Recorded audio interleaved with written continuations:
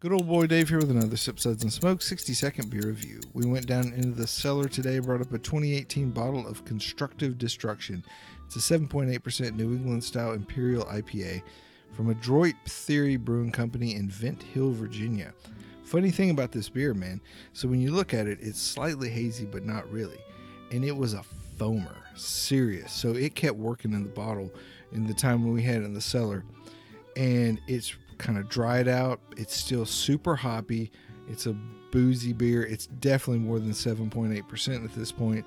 So I think when they say hazy New England IPAs are just unfinished IPAs, there might be something to that. Still love them, but I love this also. I'm going to give it a SUDS rating of 4 out of 5. Hey, I hope you enjoyed these reviews. Let me know in the comments. Also, hit me with likes and follows. Check out full episodes of Sip, Suds, and Smokes anywhere you listen to podcasts. This is good old boy Dave reminding you that anything worth drinking is worth sharing.